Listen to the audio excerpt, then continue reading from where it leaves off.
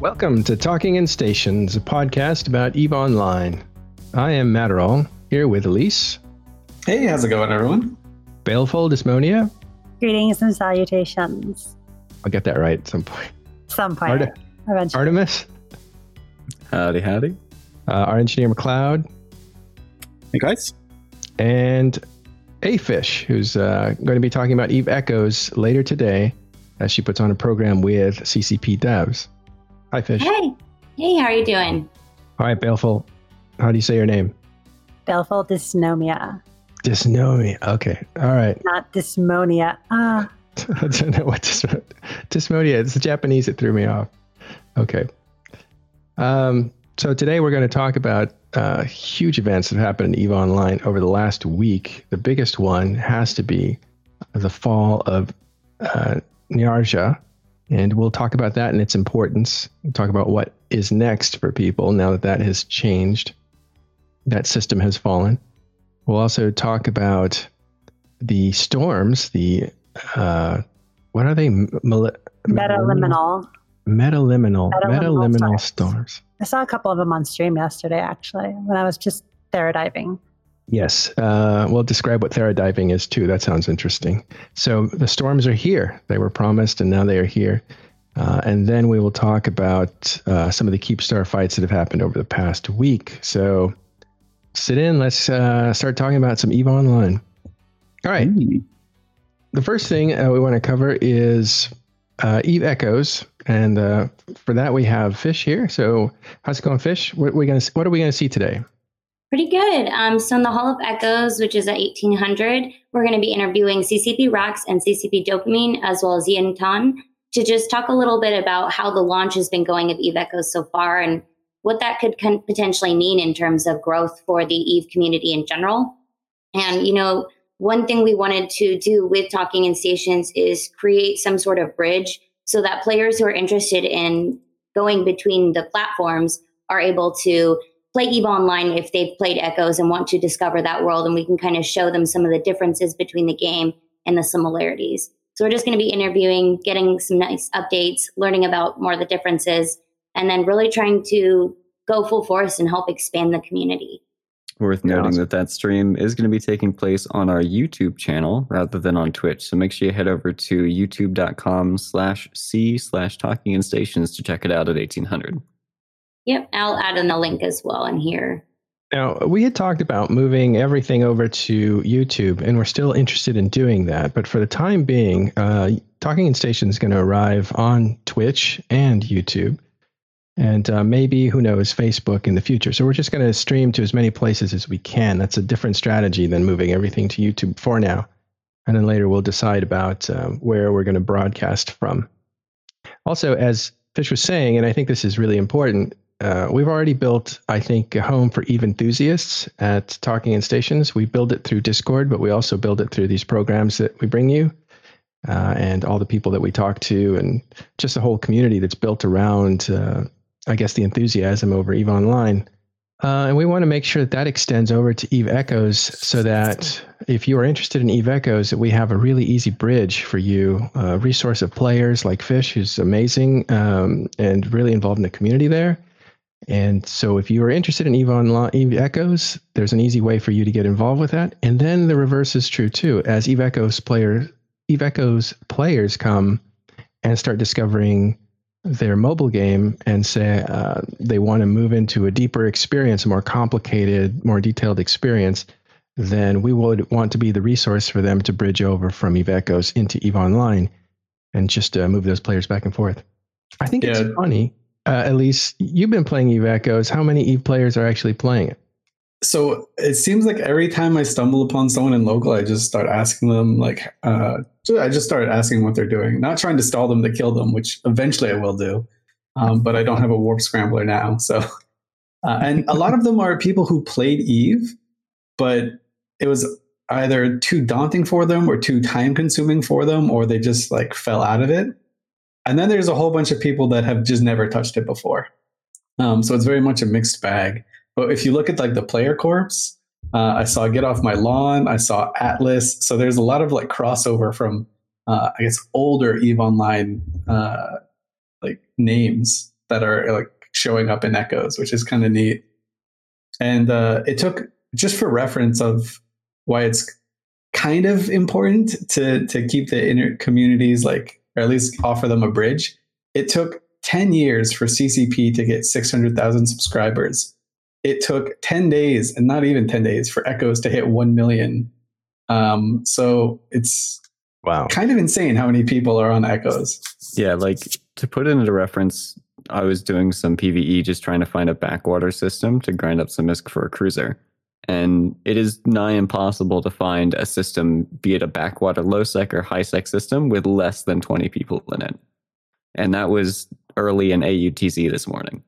Yeah, there's like 200 people in Tama right now. Wow, it's super populated, and they're spread out. The gate guns kill you instantly, so Tama's not super dangerous. That's what they want you to think, Belful. So don't Fish, trust the hype. You are new to the EVE Online genre or whatever. Not the genre, but I guess the intellectual property, the IP. And you came about a year ago, but you came looking at EVE Echoes as a possibility to play, but you were familiar with EVE Online even before that. What's been your impression? My impression was that there was definitely a high barrier to entry. I did think that this community is really unique. You've got a variety of different players, and I was really thrilled and excited just because we came from this other mobile game that ended up getting heavily monetized, and it was pretty disappointing. One of the big things we loved was really growing with our team and having that team experience. And there was a lot of rich politics. I mean, I know it sounds a lot of PC gamers sometimes have a hard time wrapping their head around mobile gamers being so dedicated.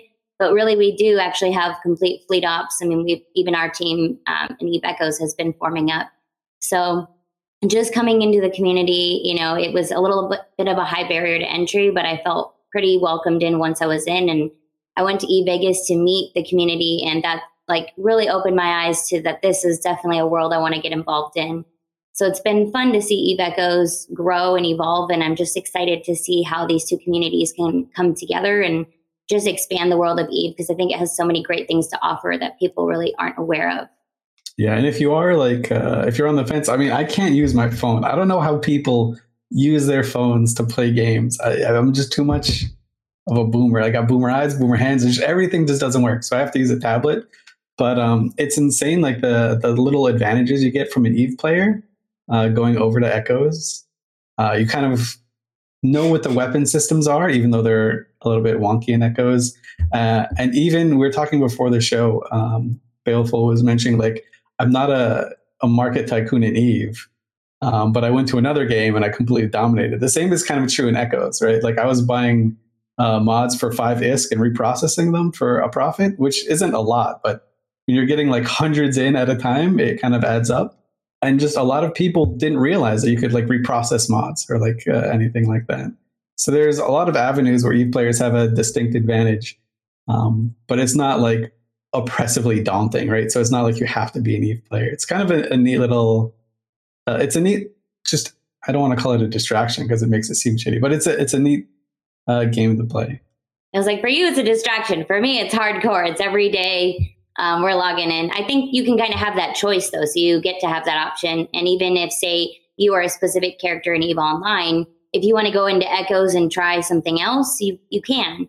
And even if you want to, like you said, dominate the market or just do things that you might not have tried in EVE Online or that might have taken a lot longer, you can kind of go in there and screw around and have some fun and throw some wrenches in there as the other teams form up and build.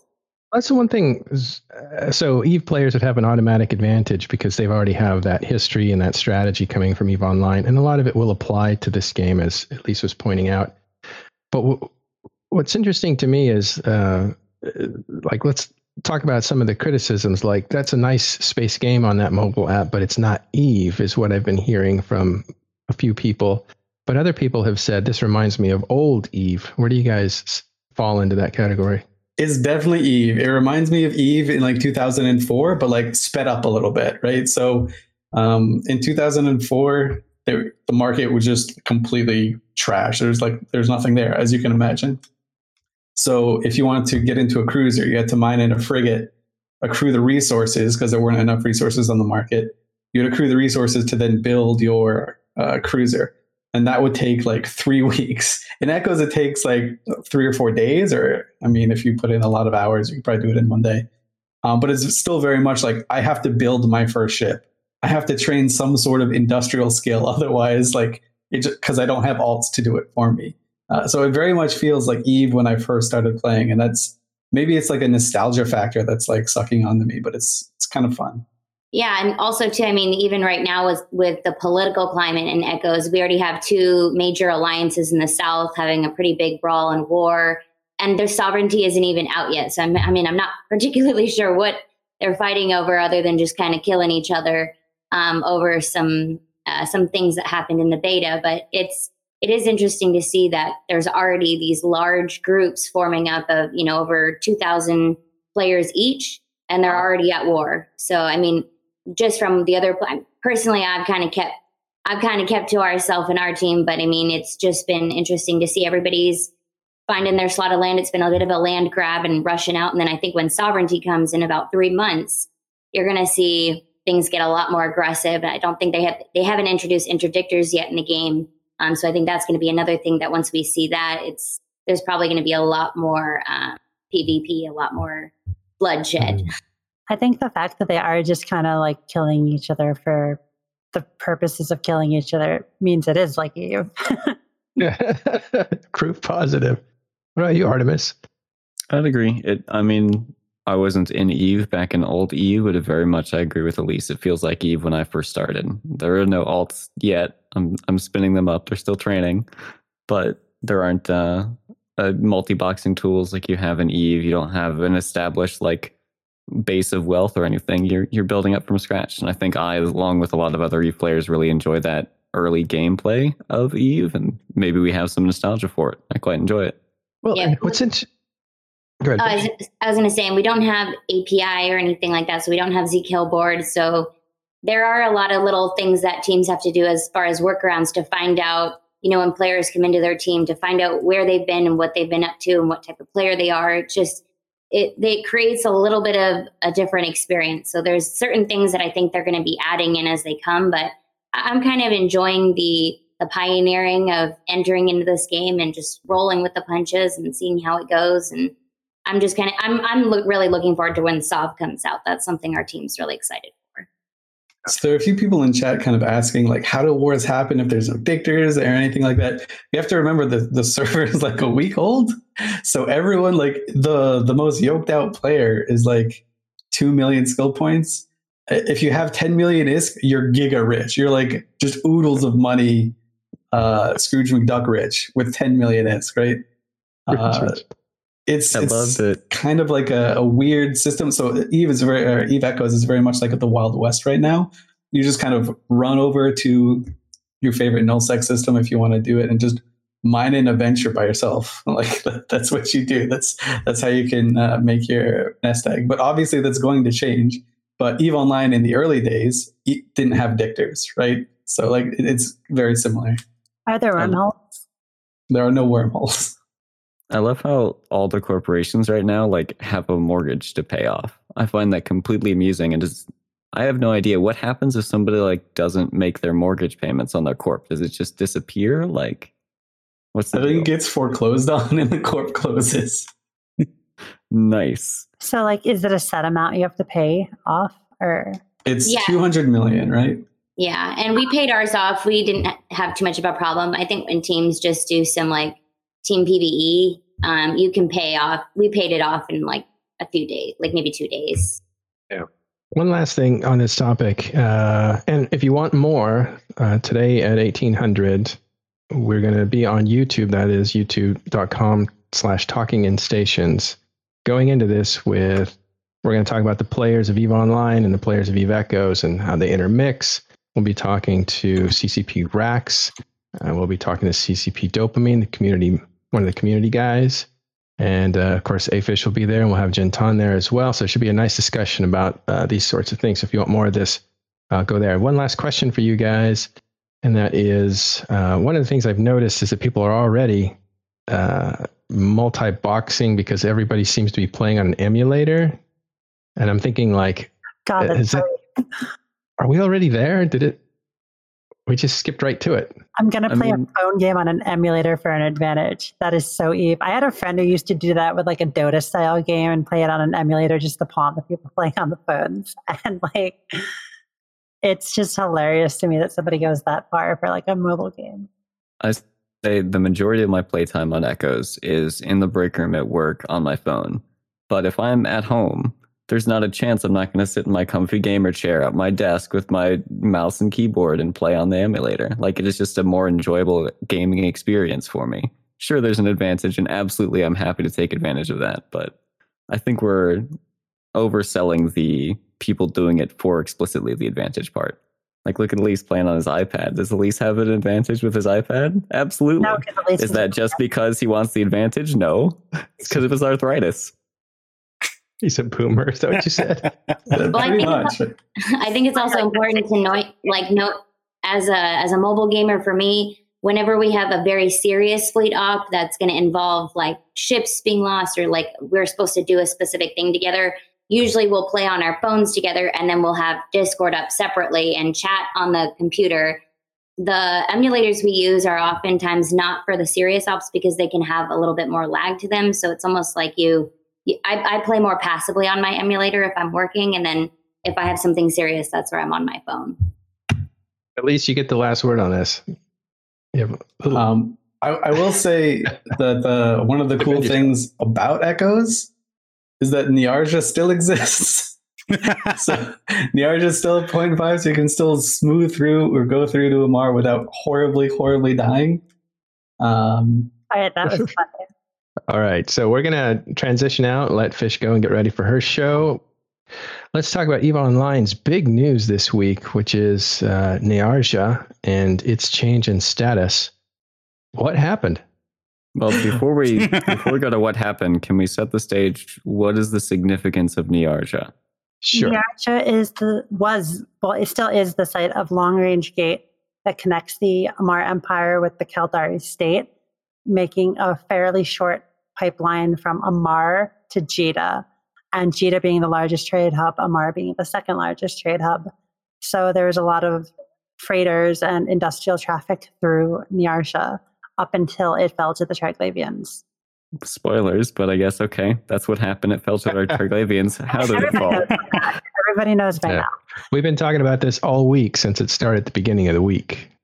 But there's some people who haven't listened to this podcast in a week. And the last time we talked, to give you an idea, Boat had just done a massive bombing run on a Keepstar and saved the day. That was the last thing they heard on this podcast. So all this week, there's been a ton of things happening, and this is momentous. Well, at the end of the last week, we talked about Arshat being flipped from liminality because Niarja spawned right after Arshat was almost about a fortress. That's right. So the EdenCon forces were celebrating like being up for like 20 hours straight doing that actually plays in part of it. Like a lot of the most experienced groups within EdenCon were burnt out from Arshat, and then Niarja spawned like right as it was ending. So one of the big things that played into it is that the EdenCon players deployed a lot slower to Niarja than the Triglavian players, and the Triglavian players had a head start. Deploying to a system quickly is crucial to winning it, especially when it's going to be a hotly contested system like Niarja. Because when systems are at capacity, and it doesn't take that many players to get the capacity, it just sits at like the same percentage going back and forth for like hours and hours and hours. And I think Niarja was like stalled at like several different points for like a long time because both sides were just killing about as fast as possible. But it's a lot more motivating to be sitting at 66% than it is 34%, right? And it turns into an endurance and stamina game at that point of who can keep time zone coverage better and keep at capacity for longer. And interestingly enough, Dotland still has it pegged as a 0.5 system. Even if you route as prefer safer, it still puts you through it, which is leading to a lot of deaths. Right, like you go from like Jeddah to Amar, prefer safer on your route. It'll still show as red in the middle of the red little tick in the middle of the the route, but it like routes you through it still. So you should ignore Niarja unless you're like in a travel sector. I'm pretty certain as well that if you haven't actually, made sure that you don't see these particular pop-ups, like previously, like if you've previously gone through Triglavian system, you kind of go and ignore these pop-ups kind of thing. Like it should, even if you're going through HiSec and, you're using autopilot, like if it gets to Niarja, it will stop you and it will say like, you sure you want to jump into this system? I do think that, it will say that the pop-up will go up for the Triglavian regions, but that goes up for fortresses, that goes up for minor victories. They still don't have it. I think it's a flaw that they don't really have it differentiated. Like the gates around Edencom fortresses still show like the Triglavian logo and Triglavian invasion when they should really show like Edencom and like the Triglavian victories and Triglavian like full final liminality should show the Triglavian logos, I think, because you don't know if something is Triglavian or Edencom, a Triglavian or an Edencom system unless you like check it via like third-party sources when you're just rooting around, or if you just know it. So I haven't logged into Eve in a week. I've been too busy playing Echoes. When I log back into Eve and accidentally prefer safe, pay attention and jump into Niarja, what is going to happen? What does it look like in Niarja right now? Well, right now it's like super gate camped because people keep jumping into it and dying in expensive stuff. Well, let's correct something real quick. This may be a very recent change, but now autopilot does not take you through Niarja, which it did interesting. Yesterday or the day before last time I checked it. But this guy systems did update. Eve Dobra there says that he checked it just now. That's a very important point. We have to. Yeah, I guess it takes a little bit to update because the other liminal systems weren't taking you through, but the last time I checked, Niarja did. Yeah, everybody's saying yesterday it did take you through there. It still does today. I just checked right now. Like I'm on the screen right now. If you hit safest, it'll take you through Niarja. If you avoided Niarja and have that checked on your autopilot to avoid, which you probably should, obviously it won't take you through. All right, then it's not updated. It is not updated. If you hit safest, it definitely takes you through Niarja. Okay, that is an important point. I want to re-emphasize how important that is because it is going to kill a lot of unsuspecting players. And if you try and do it at like downtime or something, if players aren't camping that gate, the NPCs will also shoot you. So if it's like other liminality systems, it should just be the wear post until the wear post gets shot. And then the wear post getting shot spawns the NPC response fleets. What I have noticed is players have been... players will spawn them on purpose. But they will purposely shoot the wear posts, which are the super guns. Players haven't gotten there yet, then it should be just the wear post and you should be able to warp through. But like if there's any players, they're probably going to spawn the rats by shooting the wear post with like an alt or something. Okay, so I don't know if that's an oversight or maybe that's part of gameplay and lore, but it seems to me that's a big problem. Like I'd like to quickly point out the stats here. In August, like August is halfway over, right? It's the 20th, I guess 2/3 of the way over. Niarja last month, about 200 billion died in it. So far this month, over 1 trillion. So there you go. That's quite a lot. Quite astounding. As far as the circumstances behind the fall of Niarja, I think the two biggest things that happened were that the Triglavians were better organized and deployed to the system faster, and the Goonstorm Ministry of Love really did dedicate themselves to flipping the system and had the staying power to see through it, whereas the null forces that said they were pro Edencom really didn't show up in force and for length as much as the Goons did. Yeah, I mean, when we when this whole thing kicked off, right? When we were talking about the just the Triglavian invasions and the Arataka Research Consortium, like they listed a dossier of the systems that the Triglavians lore-wise would attack, and I saw Niarja on there, and I was like, and we've said it on the show. We actually had a segment on it on the show when Raravos was going down. I was like, when Niarja goes, there's zero chance it doesn't go low sec. It's absolutely, it's like, you know, when they did the naming of the tugboats and Bodie McBoatface one. Yeah. This is the Bodie McBoatface of EVE Online. Of course, the players have a voice. They're absolutely going to destroy Nyarja. So, like, Totally. that was pretty much the system that the Triglavian players were waiting for. Like, I heard people saying they reactivated just to fuck Nyarja. Like, so God damn. yeah, I think Nyarja was probably in trouble regardless, but I think those two factors I mentioned were very significant in the fight. Yeah, another little significant thing is the null blocks also kind of got involved, right? So Billy put out a ping a little bit late when I think the system was at like 17% in the first stage. Billy put out a ping saying, we got to save this Nyarja system because it's like crucial and we got to help the Eve little guy. Or I forget what he actually said in there. But the thing about that ping was that ping got Goonswarm to show up in force. Exactly, right? So that became like the motivation for goons to actually care, right? So instead of one group... Billy's ping, like, actually is seen as, like, some people look at Billy's ping and think Billy screwed us, right? Yeah, because before there weren't that many goons in the system. That's a very common sentiment on the EdenCom side.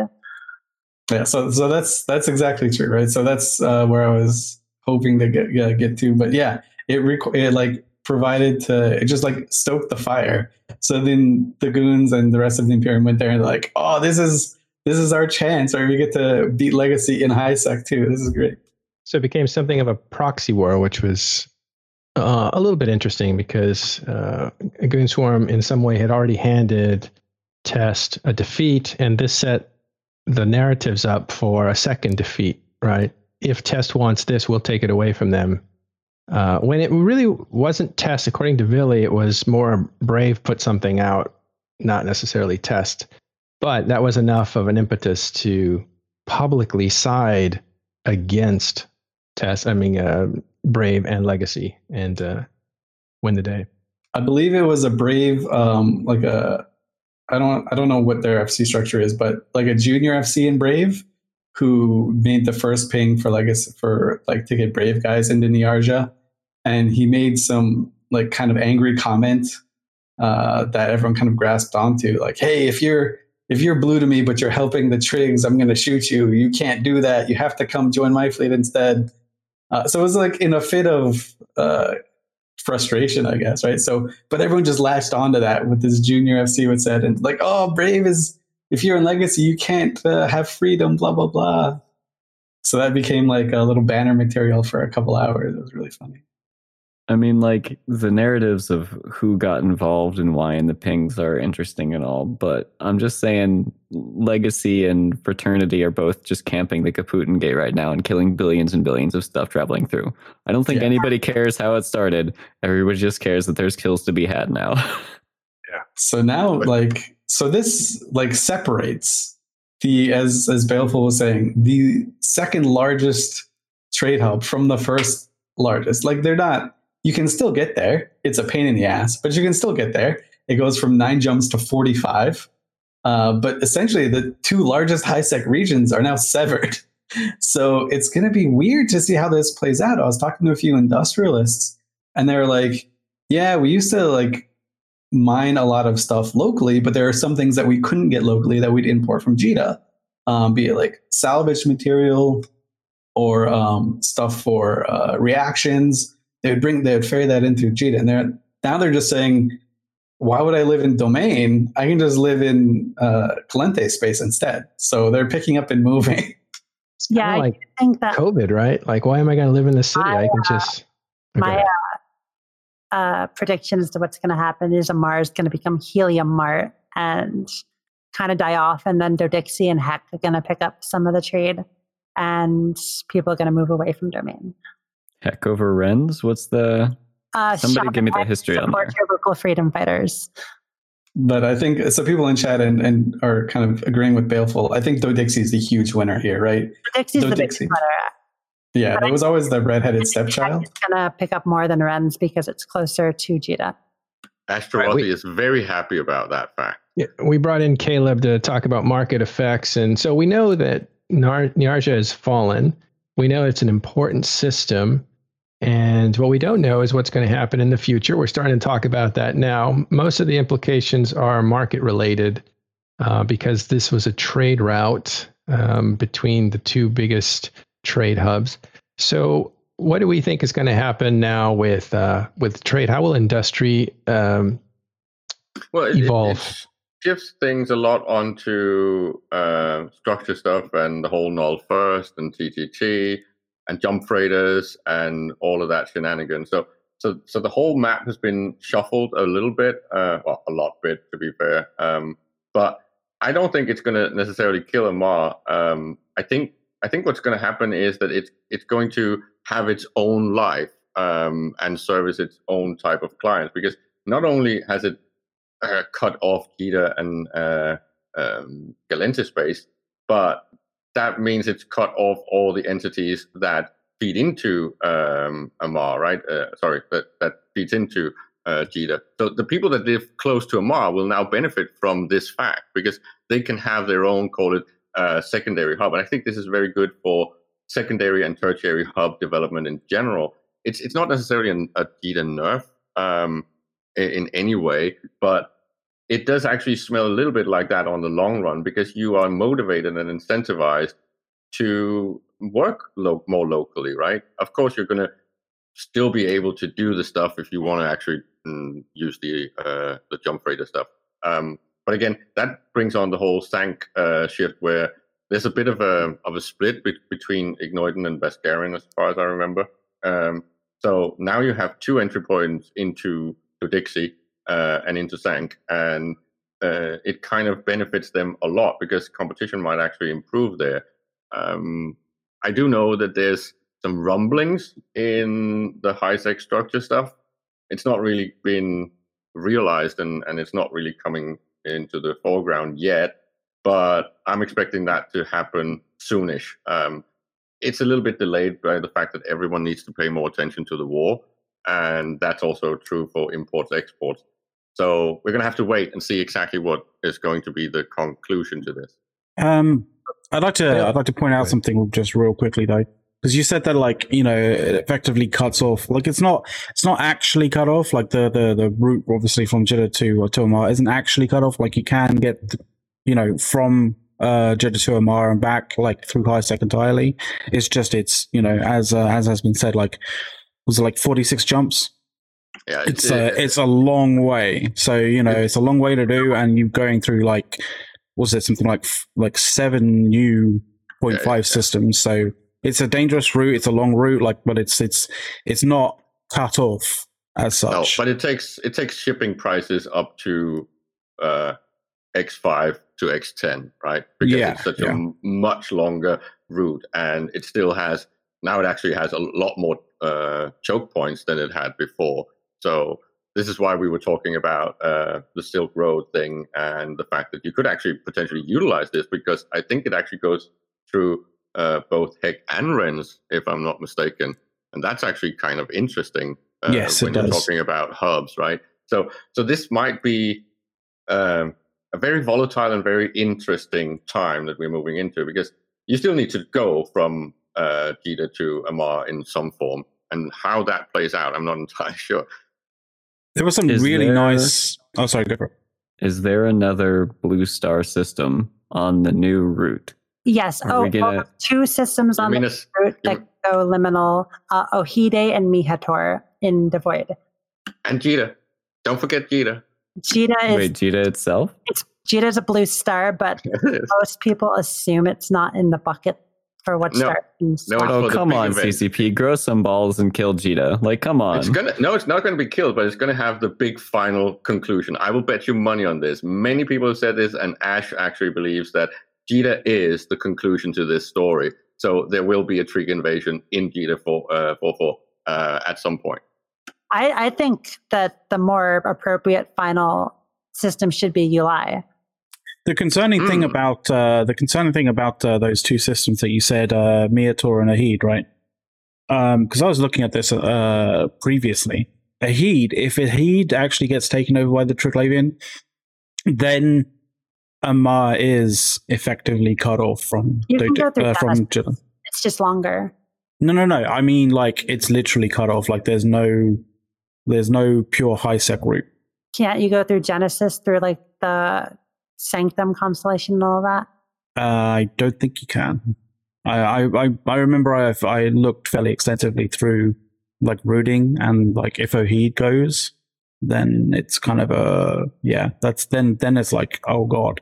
All right, so the routes are going to get all mixed up, but let's look at something more fundamental that Noisy Gamer brought up. Bale, you answered it, but can't EdenCom just fight for this system and reconquer it? No. Once a system reaches either final liminality or fortress, you can't push the bar either way. It's going to be locked. And there's speculation as to what's going to happen to these systems after the invasion. We know something's going to happen, that CCP needs them to be the same on Tranquility and Serenity, because they're mirroring the invasions and the fortresses between the two systems. Like in a week's time, Serenity, the Chinese server, is just going to lose Niarja without a fight, and they're going to be really pissed off. Oh, that's interesting. That's amazing. Because there's a mechanic, massive invasion and massive fortress, which is just the system flips to whatever that is, without a fight, just seemingly for no reason. But we've looked into like why these things keep popping up, and it's because it went that way on Serenity. And so far, Serenity has only gotten fortresses. So like their only liminalities are ones we've given them. So it's like Serenity is just sitting there like, it can't affect us in the same way. It's a one-way. Yeah, because we've gotten massive fortresses. So like Teon Sude in Molden Heath, for example, is a massive EdenCom fortress. There is never an invasion there, but it's a fortress because Serenity had it. So they are affecting us, and we're affecting them. Exactly. That's very interesting. Each piece, for some reason, needs the systems, the liminalities and the fortresses to be the same between the servers, probably for whatever event they have planned to finish this off or next. So I want to understand that. Maybe we will dive off it in the after show. But it seems that what they do affects us, and what we do affects them, or CCP has a plan, and these systems need to go a certain way for that plan to work. I don't think that the systems need to go a certain way. I do think that they need some amount of systems of both, but I think they've gotten that. I think they just need the systems between the server, like, because none of the systems have been like, even the harder ones haven't been like, oh, you're not affecting it, you can't push it, right? Like, because we reversed the liminality, so like it's not set in stone which way a system goes, right? Like we reversed something in first liminality, so it's not like CCP is deciding this goes where, this goes there. We know they've decided like what systems can be in the bucket as to what gets invaded, but it just they just kind of pop up in certain preset windows for invasions. So it's not really CCP saying this has to fall, this has to stay. I think they might have an idea based on what system it is and the specifics about it, what might go one way or another, but they're not like making that happen. Is there something special about Ohide? It keeps coming up as the other place that needs to fall to really break up. Well, Ohide / Ohide, we just said, is one of the systems on the new route that would break up the trade route between Amarr and Jita now. Ohide is a blue star and Miator is a yellow G5, I think. Either one of those is the liminal. So, because a lot of people kind of know that the Triglavians do go for blue stars. So it's one of the only blue stars like in the route, and a certain type of yellow star. Yeah.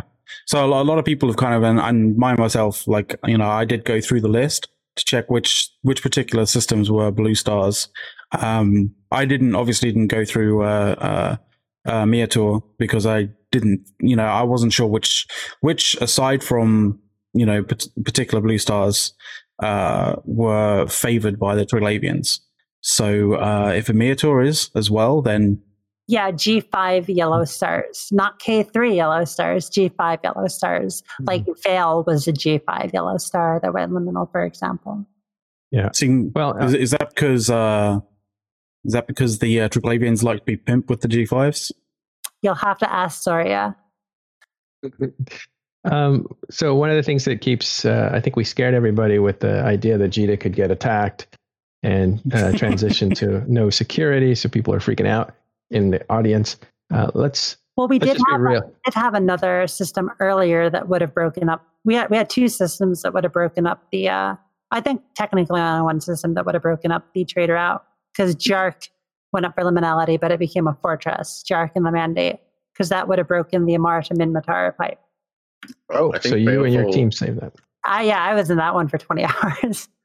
I think Bale also mentioned Ulay, right? And this is why I do think there's a strong support for the tinfoil, that this might be the way that CCP re-engages the highway system and brings Ulay back to be the dominant trade hub in the game. I could be completely wrong. It's the obvious thing, because this favoritism that we've lived with since they broke the highway has always been unhealthy. And breaking the empires up with all this invasion stuff is exactly what was required to maybe roll that back lore-wise. So if Jita gets attacked, it's to shift it into a situation where then the empires are equal again, and we get something like the highway initiated, and it's most likely Concord that is going to save Jita. It's the whole conclusion to the story, and the fact that both these are blue stars is just even more supporting the idea that might actually be the narrative that they want to play out. All right. I do want to explain, because we had a question in chat. What is liminal? Liminality is what happens when either a G5 yellow star or one of the three types of blue stars fall to the Triglavians in stellar reconnaissance, which is the first stage of the invasion. So an invasion happens, and it starts at 50% in stellar reconnaissance. And if it gets pushed all the way down, if it is a blue star or a yellow G5, it goes into first liminality, which means the security status drops. If it's high sec, it becomes fake low sec. If it's low sec, it becomes fake null sec. And then in first liminality, it starts at 50% and either it gets pushed down, becoming second liminality around 30%, where like the NPCs get stronger. And then at 0%, it locks and goes to final liminality, and it can't be affected anymore. On the other hand, if the bar in the first stage, stellar reconnaissance, gets pushed all the way up, it goes into an Edencom redoubt. The sec status doesn't change, but like there's more sites and the rats get stronger. And if it starts at 50% again, and if that gets pushed up, it goes into Edencom bulwark at 70 or 75%. And then at 100%, it locks as a fortress. If the bar in a liminality gets pushed all the way up, it goes straight into a redoubt. If the bar in a redoubt gets pushed all the way down, it goes straight into liminality. Does that explain what all the stages are? Because somebody asked what liminality is. It's great. Yeah, it works well, yeah. I was just kind of looking for the chart of that. Yeah, I didn't know any of that. I don't want to be quizzed on it, though. Can I? I didn't take notes. I need to. Cannot go liminality or fortress can be invaded. And if you push the first, there's only one stage, the stellar reconnaissance. And if the bar gets pushed all the way up, it's an Edencom minor victory. And if the bar gets pushed all the way down, it's a Triglavian minor victory. Now, in the minor victory systems, the sec status does not change, but a large amount of the NPCs the winning NPCs stay around and like camp the gates, and there's sites to farm them and stuff.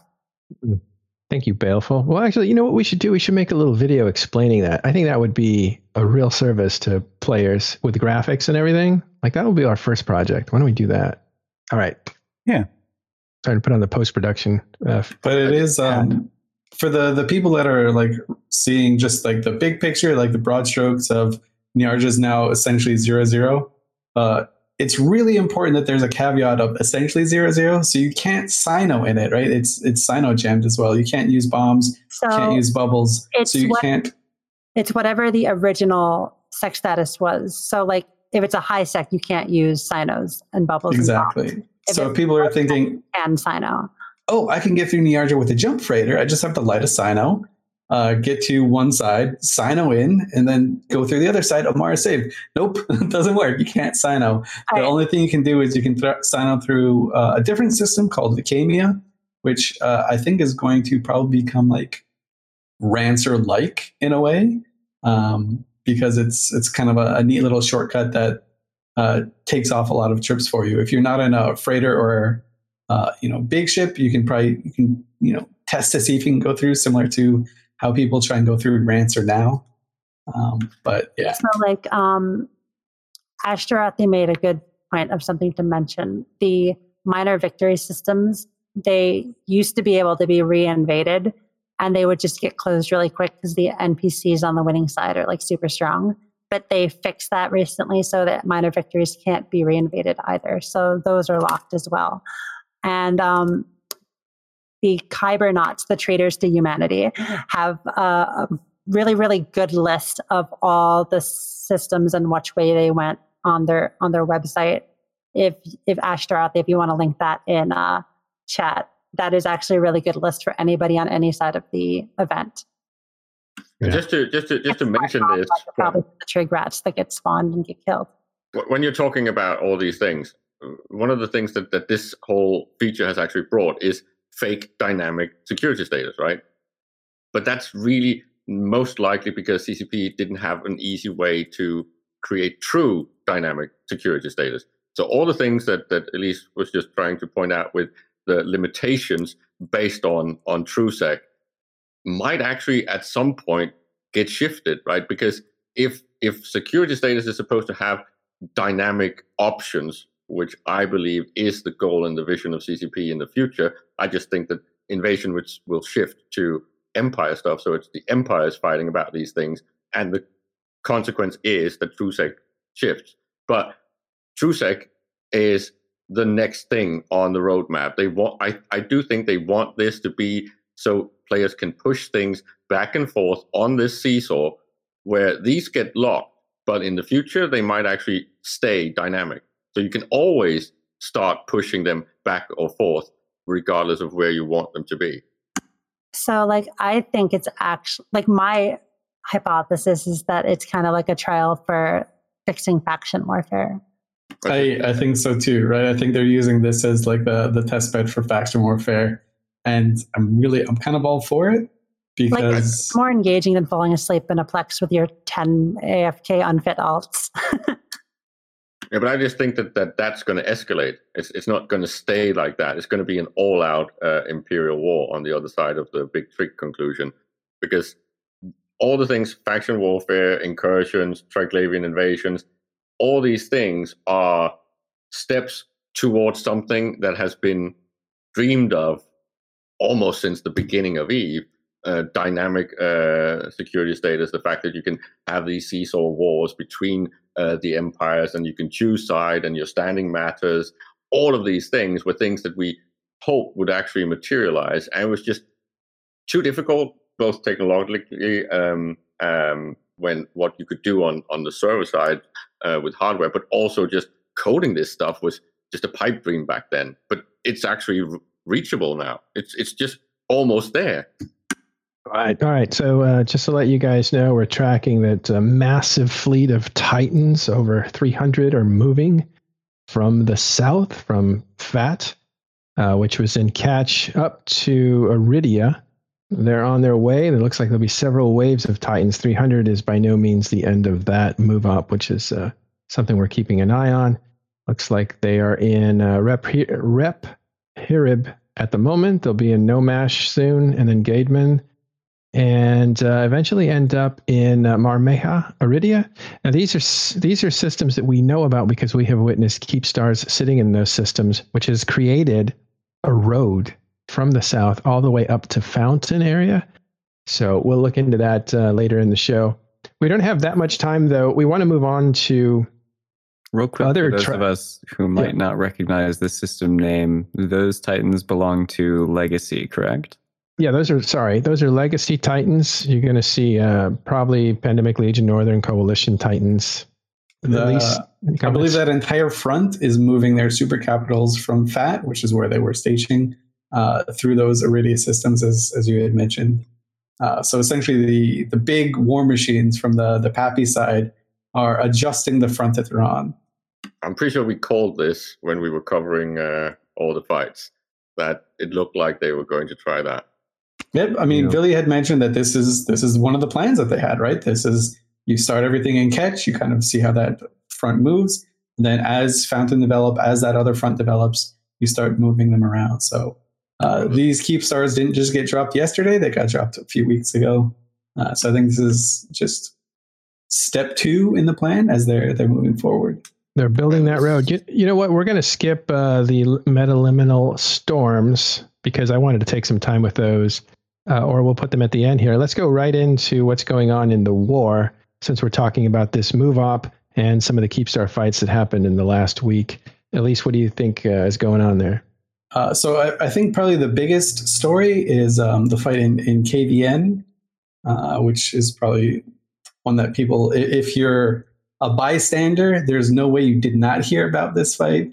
It was a fight that was slowly but surely going on in the PanFam's favor, I guess Pappy's favor, because Legacy was also there. And then the server crashed. Like the node was just like, nope, don't want this anymore. And so then obviously the system was saved, or rather the timer was saved. And this became a big narrative thing, right? So the Imperium were like, these dumb Pappy, they tried to copy our strategies, shoved too many people, they blobbed too hard and crashed the node. Asher has a pretty funny meme. It's like the bicycle riding one where the guy sticks a stick within his own spokes and crashes his bike. And wonders why. Yeah, and he's like, "Oh, I fell down. Damn those goons." But Headliner, I think, was he was on Rain stream yesterday. She was doing like a quasi charity stream for disaster relief in Iowa, and Headliner popped on, and he was asked about it. He's like, "Yo, what do you think about this KVN? Are you super mad about it?" He was like, "No, I mean this happens in Eve. This hasn't happened to us for years, but it's just." The server stops and you have to try again another time, right? So I guess the PanFam side are trying to, or the Pappy side are trying to downplay it a little bit, saying, or at least from the leadership levels, they're saying, hey, this happens in EVE Online. We're kind of bummed it happened, no doubt about it. We would have loved the win, but we didn't lose because our strategy was bad. We lost because the game just decided it didn't want to game that day. So it's not like it's not like when Boat bombed all the Ravens, right? That was like a strategy failure on the Pappy side. This was not a strategy failure. This was not nothing went wrong on their side. Just the server crashed. But it was kind of trending towards a little bit of not a rework of White Dash 2, but there was a lot of exchanges, right? It was really good fights. People were actually having a lot of fun until CCP said, computer says no. So it was a little bit sad because the conclusion would have been cool. It would have been a much better story. But it's good that this happens now, so it doesn't happen when the all-out war starts happening and this prologue is over. Yeah, that's why, and I kind of pushed Boat on this last week. Keepstar fights are hugely different than Fortizar fights just because the scale changes. And when the scale changes, everything changes, right? You have this variable of, oh my God, what happens if the game breaks, right? In the Slowcat fleet, in like the BTAC-R era where people were just fielding hundreds of carriers and super carriers, it seemed like an automatic I win button. But every time an FC made that decision to put their fleet in, they had to say, is today the day one of my Titans bounces on another Titan or just a Phantom Titan gets careened 100 kilometers away and dies right next to my fleet? Like there are hidden variables that these fleet commanders have to deal with. And a node grinding to a halt is definitely one of them. A node completely crashing, it's been like forever since that's happened, especially on a reinforced node, at least for me. I think it's 2018 UALX, that battle crashed the servers 2 hours before downtime, so it wasn't a determining factor necessarily. So so that kind of happened in KVN. There was another OTAC N, I think, maybe OTAC. Yeah, OTAC N. I believe that Keepstar died. I was there. I should know. Yeah, I was there. It died. In fact, if you watched the Meta Show yesterday, the Mittani made me relevant again for another few months. So I'm sucking onto that. I'm super happy. You've been blessed. One of my nicknames from one of his Alliance FCs, Mr. V, he called me a snake when I was an NFC. And wait, was this before or after the Taylor Swift snake? This was way before. I preempted the Taylor Swift thing. Nice. With snakes. So anyways, I got called a snake because I was trash talking in local. On talking in stations, I try to be as impartial as I can. In EVE Online, definitely not the case. So I was kind of like ribbing the initiative for not showing up to that Bastion timer. And it's kind of the only Keepstar that the Imperium managed to lose in this week is when the initiative just didn't show up. But Brisk did respond on... guys. Yeah. Brisk did respond, and the Mittani did. He was like, well, the initiative were active. They were just on a different front, which is super cool because if we rewind 5 weeks ago or so when the war started, and you and I are sitting here trying to guess what's going to happen, I say like the initiative I don't want to say is okay. So the initiative is not necessarily wasted, but they're not being utilized to their full effect if you just throw them in these big fights and just tell them to hit F1 on certain things, right? They should send them to like a different front or to the back lines to harass infrastructure. So that appears to be something that they're a little bit more open to now, because that's exactly what they were doing during that fight. I guess the Imperium fleet commanders, they're like, you know what, this Keepstar is going to fall eventually. Let's get a pound of flesh out of this. And so they sent the initiative over to the catch front and they started messing with jump bridges and stuff like that. So that is sort of like the developments. 2 Keepstars in Fountain over the last week stalled a little bit, but still dropped. 1 dropped. KVN and Y-2 are still ongoing. Okay, so 4 Keepstars have died in Fountain so far. How many more need to die before I see a couple thousand Titans jump a gate into Delve? 2. 2 more? The last 2 that was KVN and Y-2 too. Right? And basically you forgot to say 5 or 6 were saved, 4 have been killed, and 2 are yet to go, right? So one of the interesting things is the Imperium kind of have kind of changed their strategy midway through. For some of the timers, for the Keepstar timers, they just didn't really bother to show up. They're like, well, these are going to die anyways. And after Y-2, which is what we talked about pretty much all last week, that's the first Keepstar that the Imperium really honestly showed up for in earnest. And it was a huge morale victory for them, and it was a huge actual victory for them. They won. They saved the timer. And I think that changed their strategy to, instead of saying, you know what, let's just cut our losses with Fountain and move on, you see them for these timers show up more and more with more and more significant numbers to try and stop the momentum that the PanFam front has created. And I think it's working wonderfully. This is just a reverb from Y-2 last week, I think.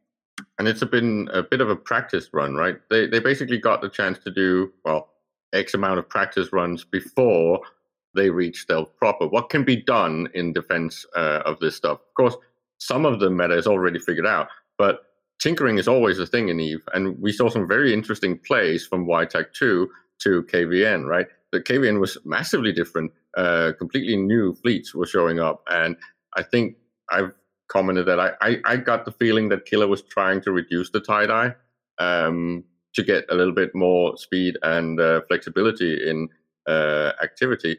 And then you just saw completely new things happening on the field. And I was very excited, and it was fun to actually cover it when it was happening live up until the black screen of death. Goodbye. Yeah, thanks, Sully, for doing TIS coverage. As usual, we've been having great success with him really holding down the cameras and getting us right into the action and talking about what is going on, some of the deeper meanings of what ships are fighting and what the strategy is. And then Caleb and I may come in and talk a little bit about some of the history involved with groups and with doctrines and with economics and the contextual information. So it's been a good combination, but at the center of that is Sully, who's been doing a great job for TIS. And on that note, Elise. Can you explain to me what's going on when INN is trying to cover stuff and we're trying to cover stuff? So you got Sully on one side and Mifune on the other, and they're saying nice things about each other. Is this the Eve that we know and love? I don't know. I think there might be like, I'm not. I don't want to put any, because I haven't watched the INN coverage. Usually, I'm trying to like sneak into the system myself and like linger on comms and try and get there. But the vitriol, it's easy to do in game, and I don't know. It's kind of more fun to watch someone try really hard and fail, right? So if you're mocking them as they fall, that's one thing. But if you're like, if you're patronizing as they fall, it's even better, right? So that's what I would do. It's your playbook, right? It's actually applauding good stuff and talent when it's there on the field. And then maybe we can do the drama afterwards, or when we're actually not live on something, right? I got the feeling that people picked up exactly from what you did with when both were around, and that was the coverage. It was very sportsmanlike. And I would not seen that much. That would be, frankly, the best contribution to EVE Online that I have ever given, if that's the case. I kind of hope that happens, but I don't know. I'm sure they have their own reasons for it. I haven't seen the INN coverage, but the AJB here says INN coverage, hazing fighters repeated every other sentence. That doesn't sound very neutral to me. Of course, there was, of course, drama and smack, but mostly in chat. But the point was that the counter to the bomb run thing, the warp in that I think was the Ravens warp in, that where it was basically perfectly executed, and the commentators on stream was just commenting on that was beautifully done. And then next I hear Sully going crazy about how awesome I think the Praxis thing was. I was like, Jesus Christ, these guys are so nice to each other. Why is this happening? Well, one of the coolest things when you watch something at that scale become executed, it is really impressive, especially if you've been in those fleets and you've been trying to do that yourself. You know how challenging it is. So sometimes you just got to sit back and say, hey, that's a good job. Yeah. I don't know. I want to say it's not something we necessarily like constantly strive for, but we at Talking in Stations, we've always looked at it, especially myself, I think Artemis and everybody else that's here. We look at it from the perspective of EVE Online as a game, as a holistic experience. And when Elise is here, he's not a partisan.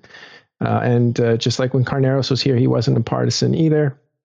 He's on break right now. But the point is that we always look at it that way.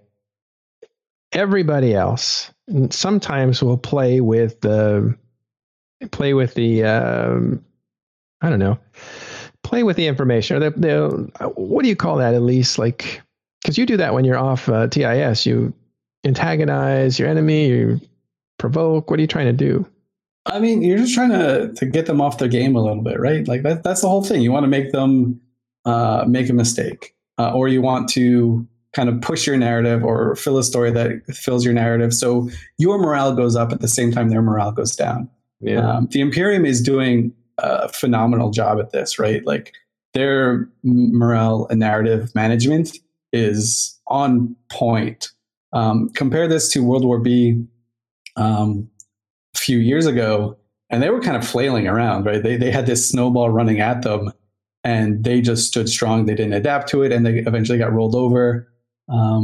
They're still kind of trying to regain control over that, but it hasn't really worked too much.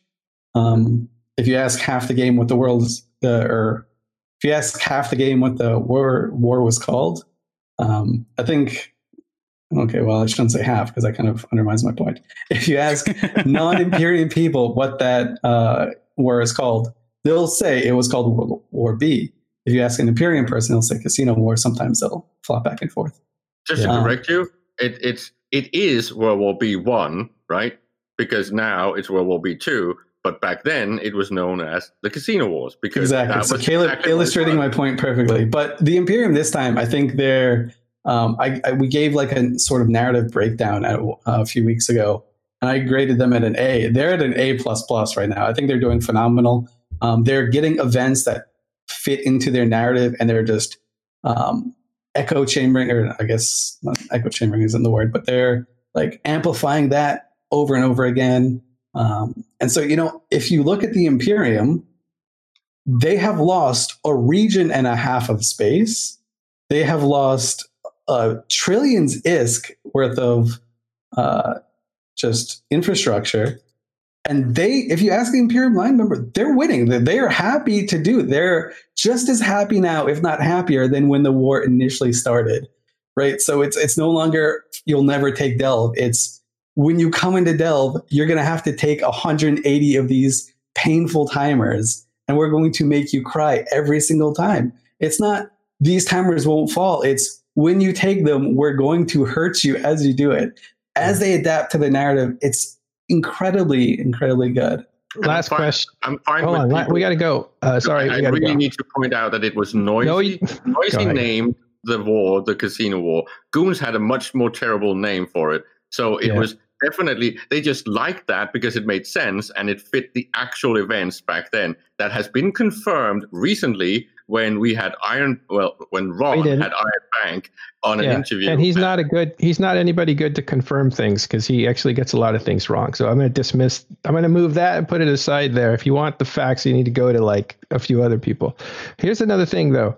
This is what I'm afraid we're at. And that is Goons are too big to fail because the servers can't accommodate the conflict needed to bring down their structures. Elise, and then Artemis, and then we got to go. I think that's something that the Imperium wants people to think. Like, I think that's part of their game plan to say, you can't assault us even if you want to. It takes, what is there, like 150,000 players or something is their line. And you just can't do it. So I think that notion is very much part of the Imperium narrative. They are not too big to fall. Nobody in EVE Online is ever too big to fall. We've seen it over and over. We've heard that line at least half a dozen times. Band of Brothers was too big to fall. The old NC was too big to fall. The old CFC was too big to fall. Atlas is too big to fall. DRF is too big to fall. Now you're too deep for anyone to remember, Elise. Yeah. But no, I think that definitely plays into their pocket. I also think that the Imperium have realized and adapted that these Keepstar fights work in their favor. And instead of pulling up their Keepstars like they may have been considering a few weeks ago, as Bo was saying, they probably want to plant some more down because this is probably fun for them. It seems to me put them down and work the server angle on this war seems to be something that that's why you're seeing. People, I think the Legacy and the Pappy side have just been quiet, right? They're trying to prove their narrative by their actions rather than by their words. I'd like to do a little bit of both, right? I think you have to do both. But I think we're still very much in the post Y-2. How is the Pappy side going to respond? They responded by killing a Keepstar and almost killing another one. So I think they're morale-wise, I think they're just fine. Yeah. Okay. I got to run to this next show that's going to happen on YouTube, not here on Twitch. So go to Talking in Stations on YouTube. Artemis, your opinion, and then take us out. I'm going to actually sneak out a bit early, if you don't mind. Yeah, right on. I mean, quite frankly, I think everybody's done a good job at putting their thoughts on the table. Does anybody have any final things on the Keepstar stuff before we move on to other bits and pieces? I'm just going to counter Elise's narrative.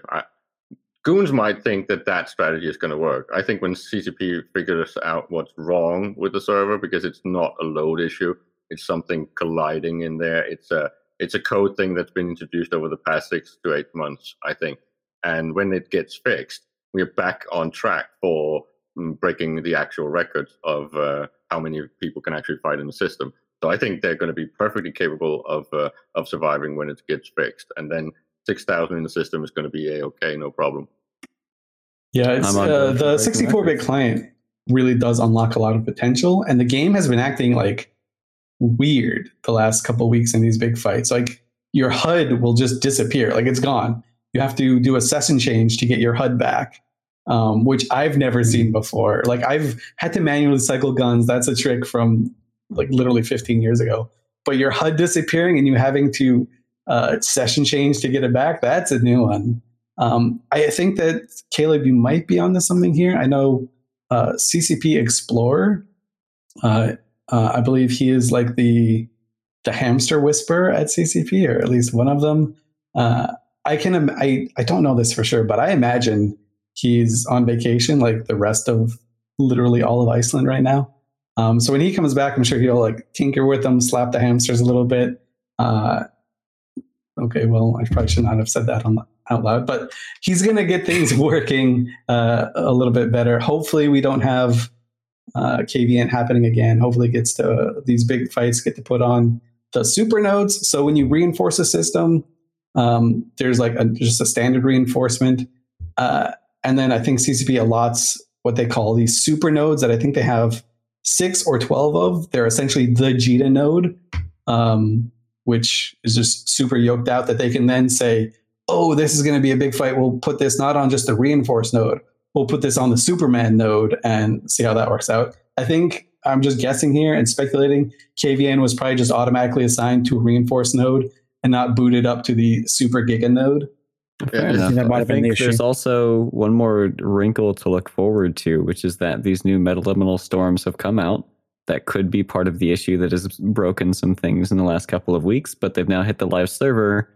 Some people went out storm chasing. Is there anything near the current front of the war? Will we have a Keepstar fight in a metaliminal storm system? Thoughts? The closest, there's one in Providence, I believe, and there's one in Syndicate, like right in FT-. They kind of go in the entry system. So the storms gated in from HiSec and are just now working their way around. So it'll be interesting to watch what the Syndicate one does and what the Providence one does. Those are where my eyes are tied. Are they going to go south and west, or are they going to kind of...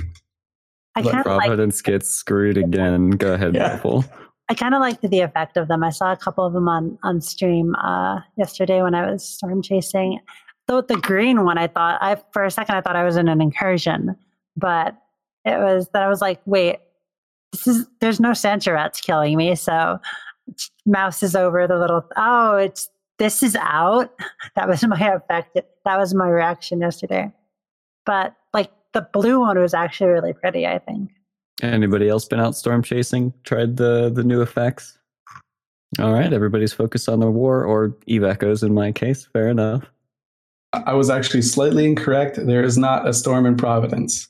There are 2 storms in Providence. There are literally 2 storms in Providence, 2 major storms in Providence. And obviously the small ones that go along with it. So Providence just gets giga screwed. It's worse than that if you consider the fact that there's so many of the pocket systems in Providence. So these storms can get caught a lot in those and actually just wander around for quite a while and end up overlapping way more than it's natural. And I suspect it's almost deliberate that they're using Providence as a test bed for this. Well, right now it kind of makes sense because there's not a whole lot going on in Providence with the Prave block of backing. So it's like if you're going to stick some storms in there and start them off now it would be the time without screwing too many people, I think. I hope that it's just Providence becomes just this weird quagmire where like all the systems end up keep going and just get completely stuck in. It becomes like Kansas or something, just Tornado Alley, but for EVE Online. Well, so just Providence all of the storms will just converge in Providence and get stuck there and never leave. It does have the nice loop, which makes it great for roaming to begin with, and it's very easy for the thing to go through that loop and not back over on itself. Just to defend CCP, they have told us they can't really get stuck. They have internal history, they know where they've been, and the randomizer is going to take that into account. So they basically have what is equivalent to momentum. So they will not get stuck in some dumb loop or anything like that. They will eventually progress and move somewhere else, somewhere they haven't been. It's just a matter of how long they can get stuck naturally in those pockets, which is kind of why Providence is a little bit funny. Can storms hit each other, though? They can. The storms can converge. Converge and combine? Yes. Overlap and add, and there is no limit. I think Signal was showing us screenshots from Jita 4.4 where he had overlapped 3 storms. And all effects were active. Asking what is a storm? There is a new effect in game called metaliminal storms. They are pockets of weather, kind of similar to the wormhole effects, like cataclysmic or pulsar or black hole. but it's like a weather storm in nullsec that goes out a couple systems from the center. So you have special effects in these systems affected by the storms, and the storms move around through the gate network, basically. And we're going to be seeing how they affect the gameplay. They have like various effects, such as mining bonus, and like you can't cloak in one of them. It's just, there's like a big list. Yeah, these are not insignificant little things that you can just avoid and keep on doing with your daily life. Some of the effects are negative 90% remote refs. That one. So no fleet fight storm. No, I then like there's that like one because it's good for like gangs that don't have Logi, like smaller gangs and stuff. and then there's plus 50% in damage, plus 25% armor, minus 25% thermal. That's all one storm, by the way. That's the plasma one, the just let everything burn one. One makes Triglavian spawn so you can kill them in null. So there's this. So basically, in terms of storms, there's two going on in Providence right now. Kind of been showcasing them on the stream at the moment. But there's also one up in Syndicate, and then there's also one up in Tribute as well. Oh, and we have to remember to mention that in Wormholes there's 5 effects, right? But here there's 4. So the interesting thing is the one that's missing is the dark, right? And when we mentioned this, we got a very nice smug smile from CCP Fozzy, and they are actually in the code. They're just not, they haven't mentioned them, they haven't talked about them. They said they had something potentially planned way back when it was still being only experimental, but they didn't like that effect, so they canceled it. And that means that we are going to get a 5th, or most likely going to get the 5th type of storm with some completely new effect. So probably, if I'm going to speculate a little bit, so the effects mirror a lot of what happens in the Abyss. So there's like a Gamma site. In the Gamma in the Abyss, it's the extra shield HP. The Gamma Storm also has a shield HP one.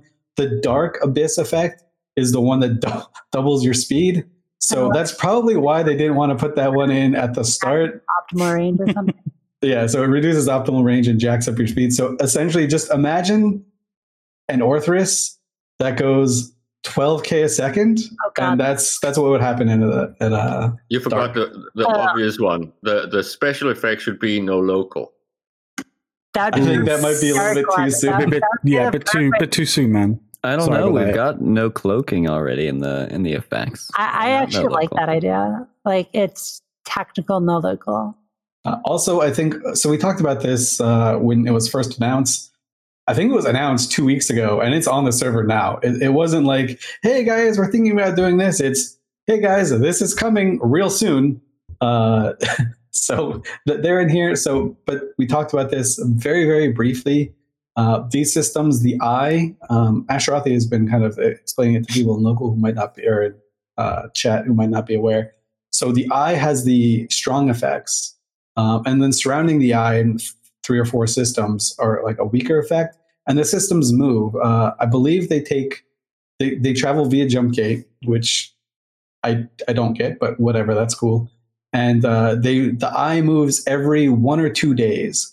But given how many nullsec systems there are, and how many storms there are right now, and how it moves, there's like you'll essentially, if you just sit in one place in nullsec, you'll probably be affected by a storm 6 days out of your Eve life, something like that. Someone did the math, at least for the major effect. So let's call it a little bit more for the side effects. So it's not like these are all over the place all the time.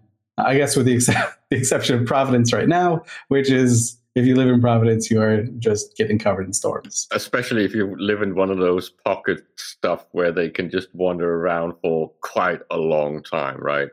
But I'm just going to say, you guys said too soon. I don't really think so.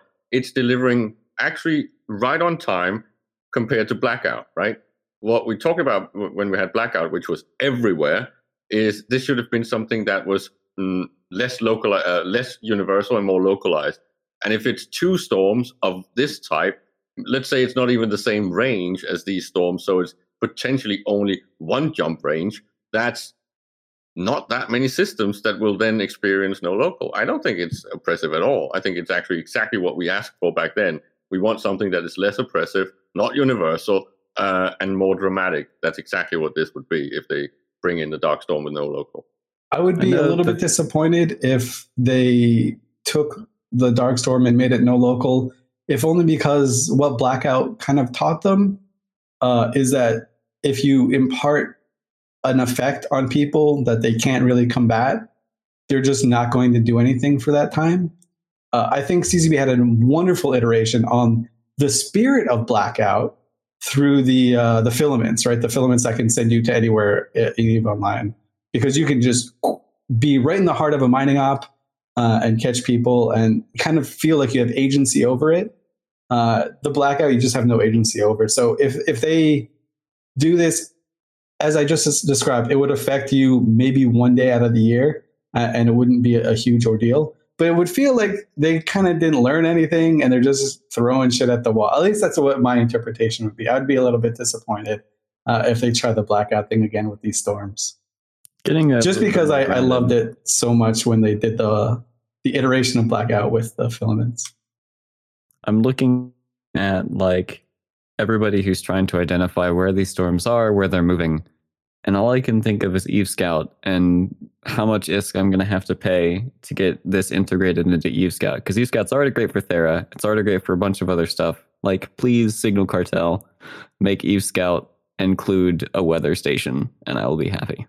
I hope we just get a weather guy. I hope there's like a meme Eve stream that's a weather guy. He's like Sunny Sun or something. He just makes a new character, has this like goofy ass persona, and he just sits in these systems with a microphone with like rain coming down. That's my dream. We can have like a cutaway section of the show where we flip to the weather guy. It's like, and now for your 5-day forecast, it's going to be metaliminal, and then it's like, thank you, Johnny. Yeah, that would be great. That would be that would just make me happy. He could be like, Sunny Hale or something. He would have to have a weather guy name. I'm going to put out the casting call right now. Talking in Stations is looking to hire a weatherman or woman or weather person. Weather we don't forecaster. Judge. A weather forecaster. Thank you very much. So if you're interested, meteorologist, let us know. All right, moving on to other new and interesting things in EVE. We've got the Abyssal stuff. There's been some changes. They've been going through the Abyssal Arena seasons, cycles, tournaments, what have you. And now we're into the 2v2 Battlecruiser Arena tournament. Anybody participated in these yet? I have. They're super fun. They kind of feel like they might be a little bit rock, paper, scissory in some regards. Sometimes you just get tornadoes that spawn at you and kite and damp you, and then they just shoot you, which is kind of feels not great. But to CCP's credit, they did iterate on this Proving Grounds concept. Going into the 2v2s, you can't take officer mods. You can't take yoked out implants. You can't take Abyssal rolled faction mods and stuff like that. So you can't spend your way to victory, more or less. You have to think your way and play your way through a victory. Indeed. Looking at the ships that are at least dying the most, and even the ones that are getting the most kills, it seems like Cyclones are very popular. I think that's likely because they have their super strong self-tank bonus, plus ASBs are OP as all get out in Small Gang. Anything else that you noticed from your experience? You mentioned the tornadoes with damps.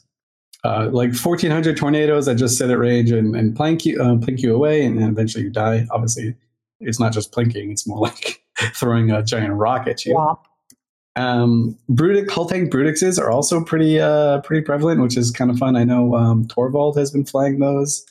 I was before we started the stream, I was watching his video. He just put one out today of him, and then he had his buddy in a Naga as well. So it seems like an asymmetrical team of like somebody in a high DPS, somebody in a tanky thing is working out well for him. Yeah, it's kind of neat because you can play mind games with people too. Like you can just take a polarized Brutix and like a really baity super tank something else.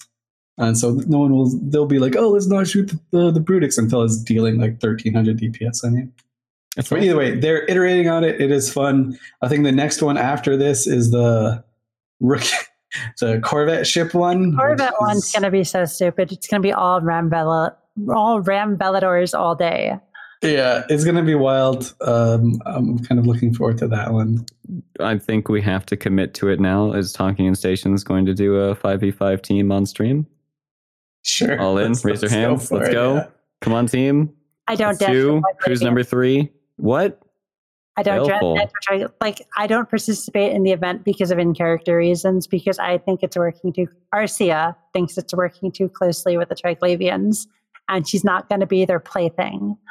Ooh. Okay. All right. Fair enough. We'll find a replacement. Moving on. Any other news that we haven't talked about yet in the show? There's a fresh thing off Twitter that I think is kind of interesting, because we've already mentioned a few times that looks like NetEase is already rolling out a second title, or at least developing a second title, a 4X game, also for mobile. And of course, we've known for a while that CCP has been working in London on a third-person shooter thing.